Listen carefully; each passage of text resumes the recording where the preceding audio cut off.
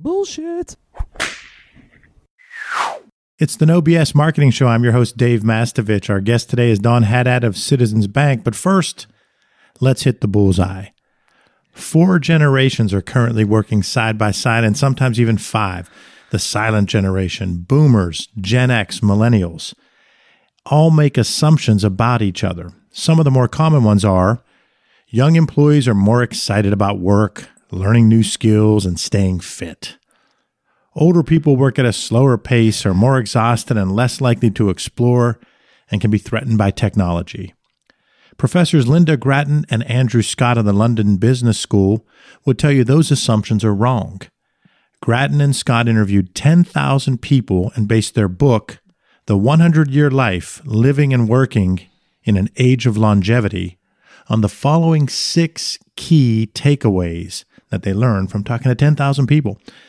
Number 1, it's not just the young who invest in new skills. The study showed there's no difference between those that are in their 30s, 40s, or even 60s. The majority of people keep maintaining skills, and this does not significantly decline with age. Number 2, it is not just the young who are positive and excited by their work. According to the study, those feeling positive about their work was a constant at just over 50% regardless of age. Just as striking is the proportion of people of all ages who don't feel positive about their work. Number 3, older people are working harder to keep fit. About half of those under 45 years old actively try to keep fit, rising continuously across the ages with a peak of 71% for those over 70. You heard that right. 71% of those over 70 years old are continuously trying to keep fit. Number 4, older people are not more exhausted. More people under the age of 45, 43%, said they were exhausted than those over 45, 35%. The least exhausted are those over the age of 60. Number 5, older people don't want to slow down.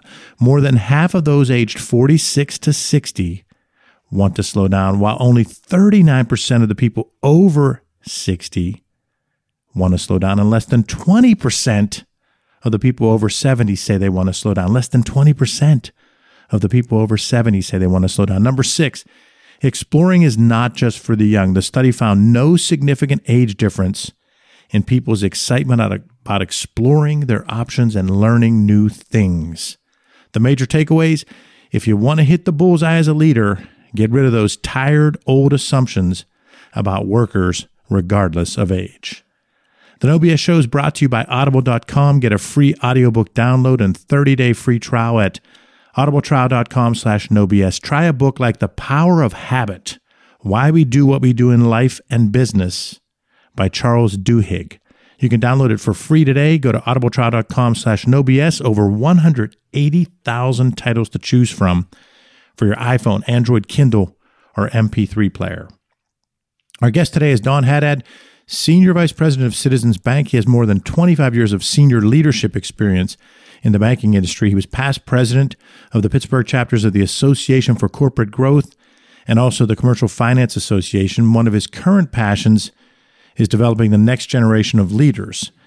Don told us about growing up on the north side, going to high school at Bellevue, and then deciding to go to IUP, starting out as an accounting major, shifting to finance, and he feels how important accounting and finance together are, regardless of which one's the major, which one's the minor.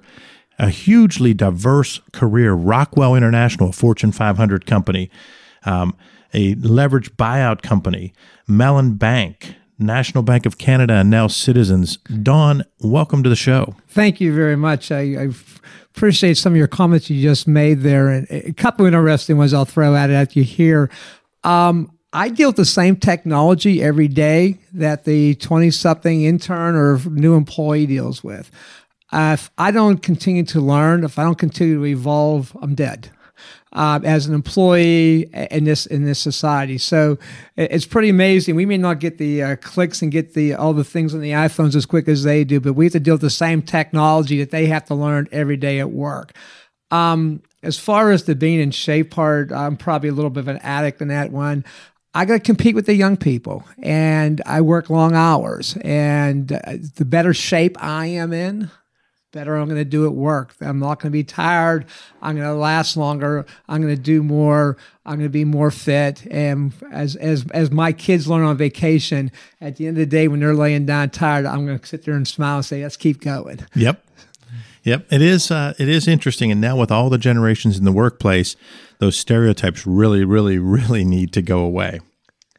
So, Dawn, you talked about your career and you gave some great advice, and I recapped some of it. But you were talking about how important it is for young people to understand that they're coming out with way more technologically savvy, probably more skilled, more opportunity as a teenager and early 20s to do internships and do things like that. But you were talking about how important it is to work to get a seat at the table and the ways you do that in episode 1. Let's just touch on that a little bit again. Yeah, it's that's how we learn. These kids have a great opportunity. They laugh at me when I go back and talk about old stories. When you had an old statistic class in college, you spent the whole class figuring out what the answer to the equation was. These days, they hit 5 buttons on the computer and it comes up. Mm-hmm. But these days they spend more time on what the answer means. And we probably spent that time when I was getting my master's about what the answer means, because unfortunately we spent way too much time at school figuring out how to get through the equations. Mm-hmm. So these kids have great skills. They do.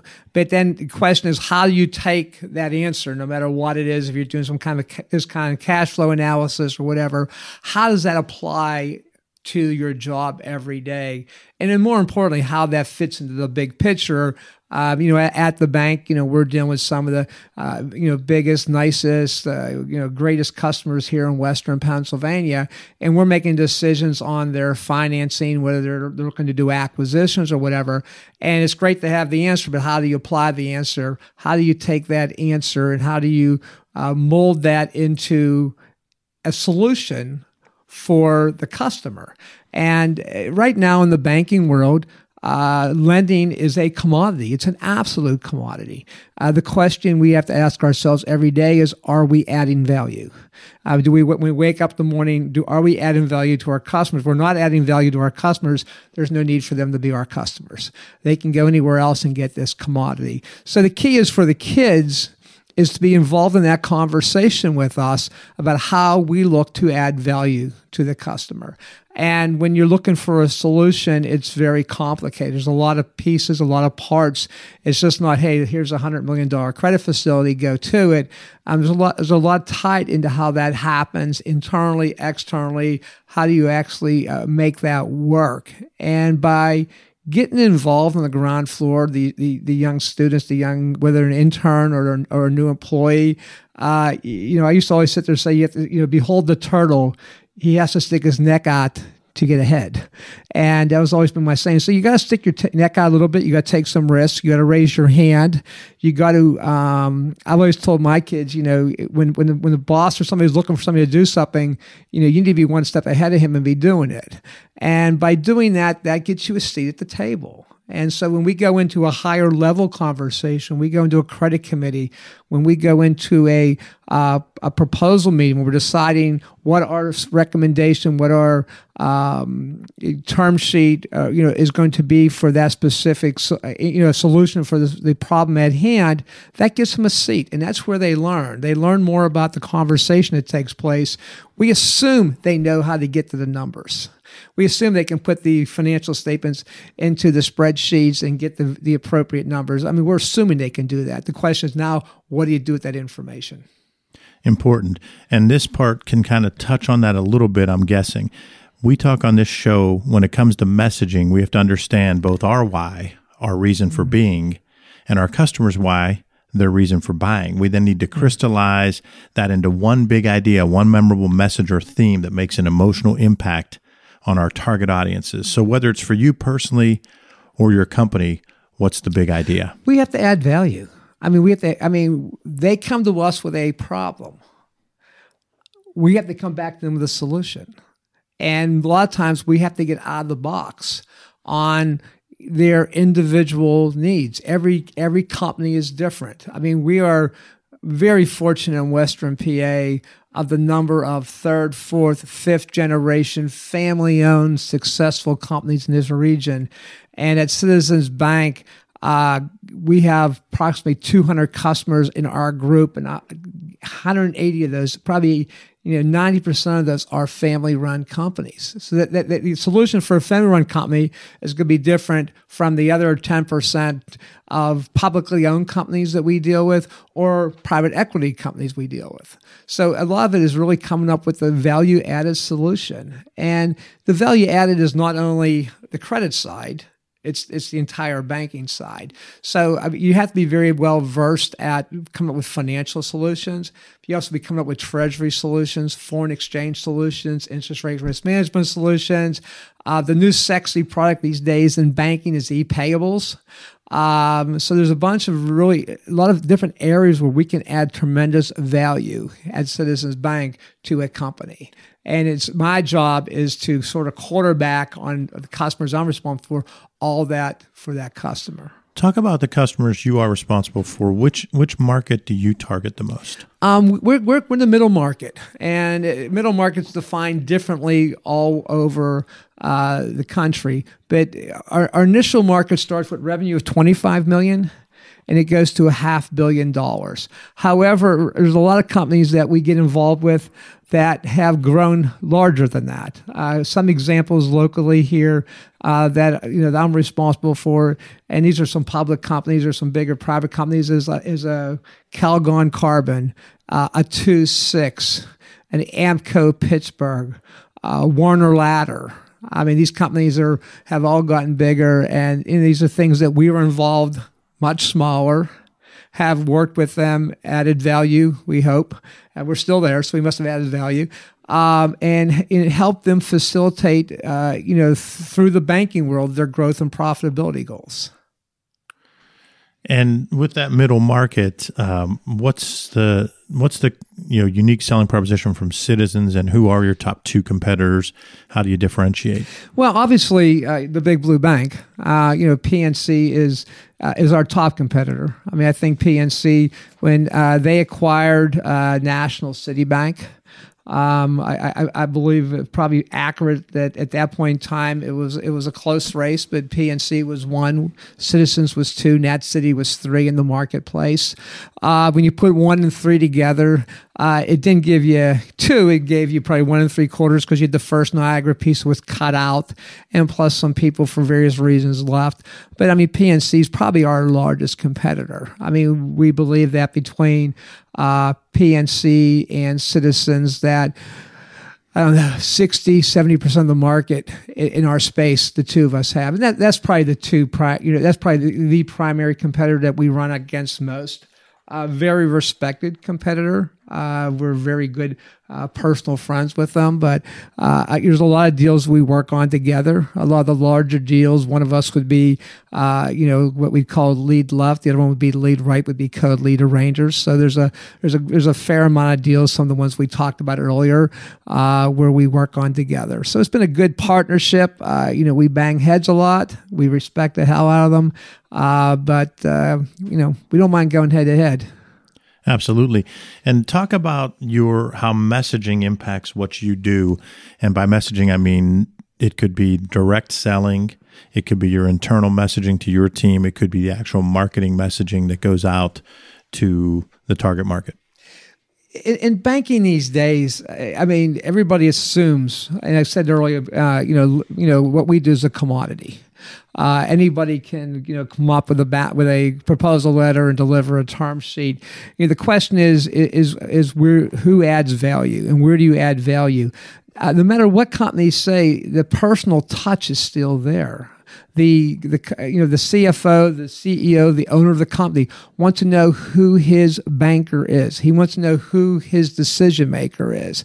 And even though banks have gotten bigger, especially with the family-run companies, they want to know who's making the decision, who's holding those purse strings through them. So it's very much a steal. And even though we've gone to this different world we live in of computers and high tech, it's still personal touch.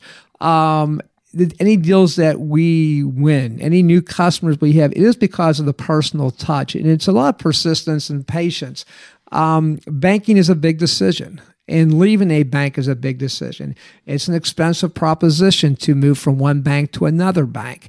And that is probably one of the biggest decisions a company will ever make.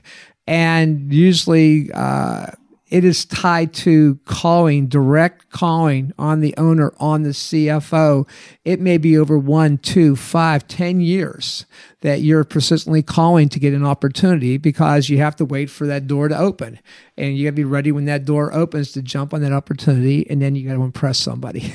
So talk about that a little bit, because I think that some people maybe out there aren't fully into the fact that we're all selling. I think every employee is involved in selling, every employee is involved in marketing, every employee is involved in HR. And I could get into a whole show about why that's the case with all three. But talk about someone that you're calling on for 10 years and how you might do that in a manner that they still understand that you have the job to do. And right now they're not even thinking about it, but 7 years, 10 years from now, they might be. Talk about how you do that. It takes a lot of patience. It takes a lot of persistence. You got to stick to it. I guess for whatever reason, I don't take no real well. And it's also how you direct it. I think when I first talk to a company, I don't expect anything other than starting a conversation. And that's how I basically tabled. They'll sit there and say, well, we're happy with our bank today. Well, things change. And the whole process is to start a conversation, to have a very open dialogue with them, for them to get to know us, the bank, and us individually, us to know them individually, us to know their company. And you really have to make a big investment in that. And that does make a difference. I mean, companies, they're not going to move a bank for a quarter point or an eighth of a point, but they do want to know who they're dealing with. It's a long process. There's a trust involved. I mean, we know from marketing that, you have to have 10 or whatever the number is personal touches before anybody's going to let you in the door. And so, we have to go through that whole process, and we have to open that door. We have to open that door very respectfully. A lot of the customers we deal with are privately owned companies. And so a lot of times we will, initially walk in the door, be asked to sign a non-disclosure or a confidentiality agreement, which we are more than happy to sign. And that sort of is the first step of opening us and sort of like letting us come into their house and learn more about them. And then once you get in there, it's all about adding value. If a company opens their door to me, that's an invitation to me to come back to them with some thoughts, whether it's a debt capacity analysis or come back with a term sheet or a soft indicative term sheet that says, this is how we view your company. We know how your current provider views you. This is how we view you. And I think something we do at Citizens, which is sort of different from everybody else, is every year we sit down with each of our customers and we sort of give them a scorecard, sort of sticking our neck out a little bit. This is how we view you. This is how we view your last year. If you were a new customer coming into us today and asking us for our thoughts, here are our thoughts. And, and that really drives conversation. And you can only have conversation if you're a trusted advisor. Mm-hmm. And just like I talked about earlier, one of the goals of a new employee at a company is to get a seat at the table. Our goal with our customers, our goal with our prospects is to get a seat at their table, to have a seat with the COO, the CFO, the owner, in a good conversation about where the company's going, what are their goals, what are their aspirations, be it growth, be it diversifying ownership, and how we can help them do that. The No BS Marketing Podcast with Dave Mastovich is brought to you by Mass Solutions. Put our 3-step No BS process to work for you. Visit masssolutions.biz today to take your marketing to another level. It's all about bold solutions, no BS. It's the No BS Marketing Show. I'm Dave Mastovich. We've been listening and talking with Dawn Haddad of Citizens Bank, a senior VP. Dawn, listeners want to know, do you have a tool, an app, blog, book, or even something that's part of your daily or weekly routine that impacts your life and might help our listeners? I don't know if I have a real tool, but I guess from early on, I always strived, no matter what I did, and maybe that's being the oldest child or being the fact that, both my parents worked, was that everything I do, everywhere I went, and people still kid me around, my goal is to impress people. And my goal is to leave places better than when I got there. And I don't know if that's a toll, but I was never, if you looked at my career, I was never one reaching out and saying, you owe me this, you owe me that. I want to be in this position. I was pulled into those positions. And in my career, there was always, I don't want to make this sound like there was like coattails I hung on to, but there was people that I went into work every morning and I tried to impress upon them that I have value, that I add value, that I'm a good asset for the company. And I think people saw that in how I conducted myself at work, how I conducted myself out of work, how I conducted myself with my family. And when a position opened up, I was pulled into that position. And I think those were the key things. And I tell my kids, I tell when I go up to IUP and I talk to the students, I tell them every day you walk out, whether it's in a classroom, your goal is to impress somebody. Your goal is to, when you walk out of there, somebody says, that's a good asset. That's a good person. That's somebody we need to have around. That's an asset we need to have in our organization. And that's sort of how I've built my career. Let's look at that for a second. Someone's 23 years old, they get a job at Citizens, and maybe they're 2 levels below you, maybe 3 or maybe 1, whatever.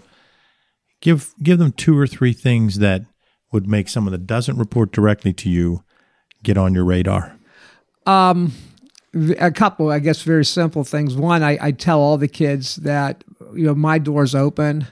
And if they don't walk in my office once a day, once a week with questions and just have a dialogue about what's going on in the world that we work in, that's their loss, not mine. I think the kids that are the students that are inquisitive, the employees that are inquisitive, the employees that ask intelligent questions about things they're looking at. Communication is beyond key. And I know you've just talked about the marketing, the human resource side. One of the things I tell all the kids that we market every day from the day we're born. When you're born and you want your parents' attention, you do something, you cry, you smile, you laugh, you giggle. You're competing for people's attention. When you're in the workforce and there's a position up, whether it could be your best friend you're sitting next to, you're competing for my attention. You're competing for my approval.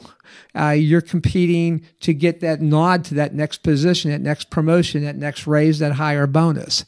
And we compete every day. We market every day. And the question is, do you do it with grace? Do you do it in a whining way? And also that really reflects when people see how you do that. I find that to be an interesting dynamic because it does seem to be a struggle, and it might have been for us and we just don't remember, probably was, but it seems to be a struggle to get that even close to right, because when we hire a younger person or have a new intern, there's often a struggle of getting that from them to see where they're coming from. And so just talk about that a little bit. Yeah, that's always a challenge. Again, we're dealing with different generations. I guess my kids are of the age of the generation, and they tell me I don't get them either. So I don't get that. But I think, like anything else, we have to add value to them. I mean, they're looking to the generation we're in now.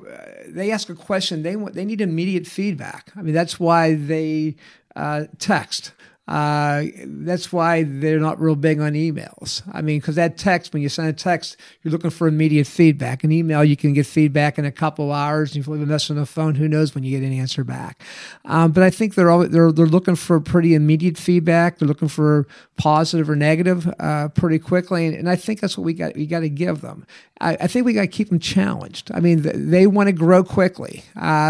Fortunately or unfortunately, we may have not done them justice. My generation, most of these kids come from nice houses and nice households with nice TVs and nice cars and computers and iPads and iPhones. And now they're out there trying to figure out how they're going to duplicate this. And they figured out the hard way, it's not easy. It's not cheap.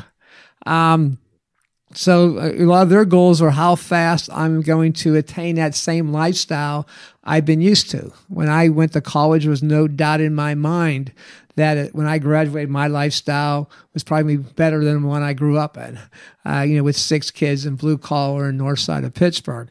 The kids these days aren't truly there. I mean, a lot of them, that's why there's a lot still living at home, because they can't afford to come out and duplicate that lifestyle. And so they are striving to get there quickly. I mean, they want to get up. They want to, the ones that are motivated. I mean, their goal is how fast can I get to that level of success where I can sustain my lifestyle, where I can and a lot of them are motivated to get there quickly. And the last thing we want to do is get in their way. We want to try to, put as much fertilizer and as much water and as much sunlight on them as we can to help them go there. Sometimes we have to give them a little bit of a break, put a little bit of brakes on them, because they really need to understand the whole picture, just not the one they're striving for. That's Don Haddad, the Senior Vice President at Citizens Bank. So, Don, before the show we were talking, was there anything I didn't ask you thought I might ask you?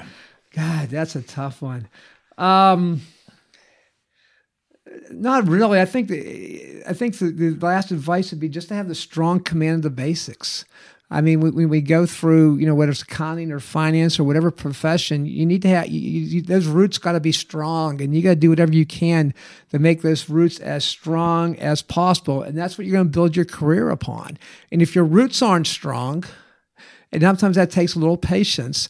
If your roots aren't strong, then you're going to be bouncing around, and you're going to be building on a weak foundation, and it's not a sturdy foundation. So the best thing is to have, and I think your education, your patience in your first couple of jobs, and to really build that foundation strong is key to whatever you're going to do in the future. Don, thanks for being on the No BS Marketing Show. Thank you, Dave. This was great. Thank you. To our listeners, thanks for joining us. Visit masssolutions.biz for show notes plus additional marketing and messaging resources. Sign up for light reading. You'll receive valuable strategies every week to improve your marketing and transform your message. It really is light, intended to be read in 2 minutes or less, and it just might trigger bright ideas for you. Again, sign up by going to masssolutions.biz. And remember, ask yourself, what's the big idea? And build your story around the answer. It's all about bold solutions, no BS.